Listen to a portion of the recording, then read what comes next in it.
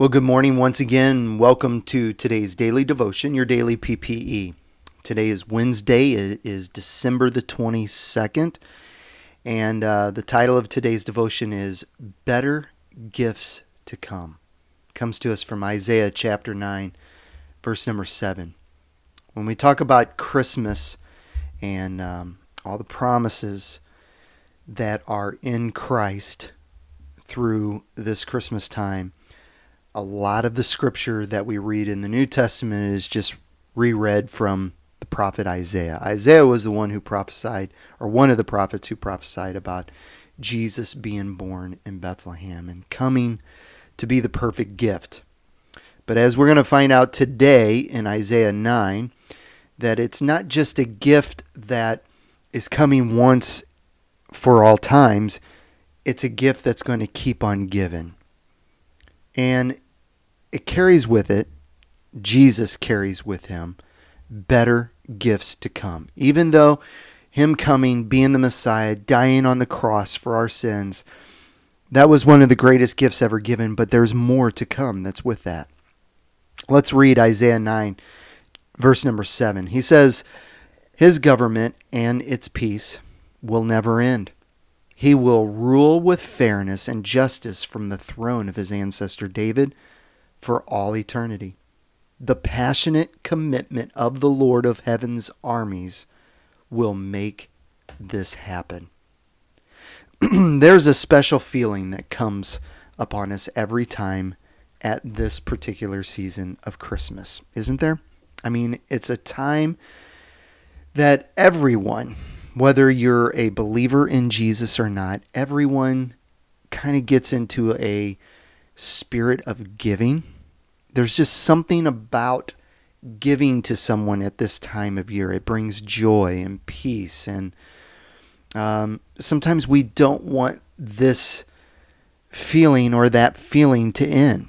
When I was a kid, I could not wait for Christmas time to come. So bad I would look forward to it. Mostly, I have to admit, for the gifts and getting Christmas gifts. But I also loved gathering with our family. Both of my sides of the family got together. I loved seeing family I hadn't seen in most of the time a year.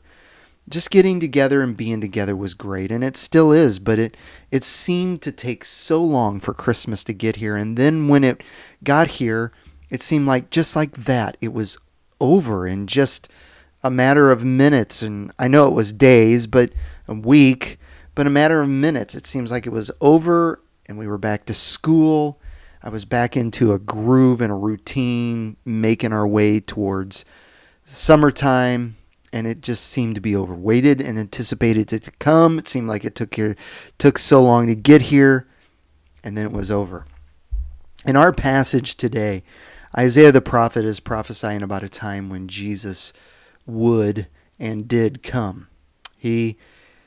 Isaiah says that through the inspiration of the Holy Spirit, he says that Jesus will have the righteous government and leadership that everyone envies, that everyone is hoping and praying for all the time. And this rule, this type of government, it will never end. Now, I don't know about you, but I don't see a lot of peace in any of the world's government today. As a matter of fact, there seems to be more division today than ever before in history. But this peace is going to come.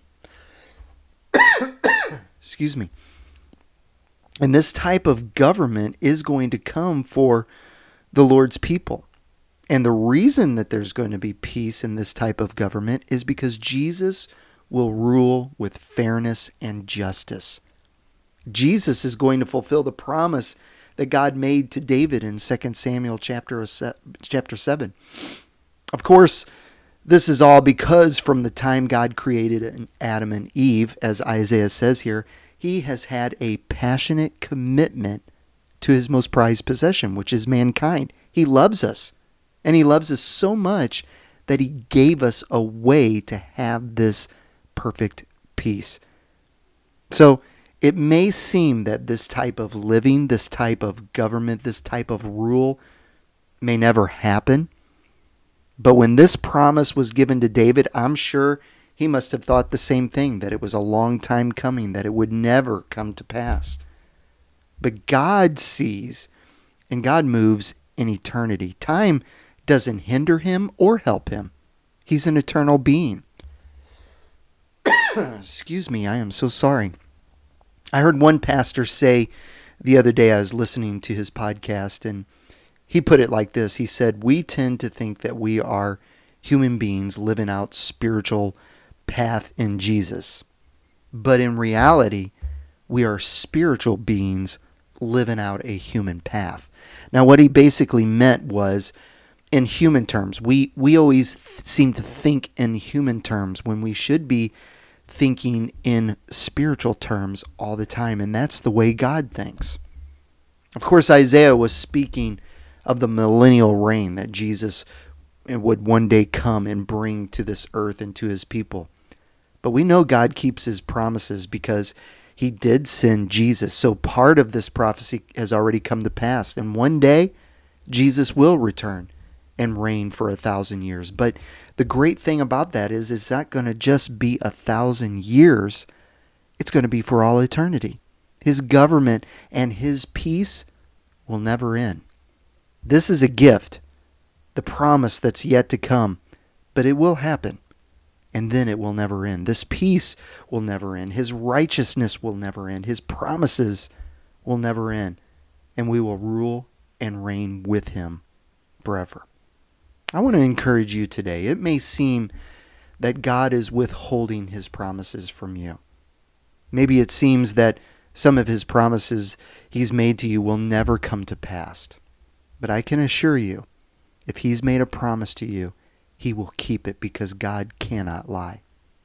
After Isaiah had prophesied about the things that were to come, the Lord also spoke through him and gives him another comforting word and comforting promise for the people, because he knows, God knows, that we're impatient people and that we only see the here and now sometimes.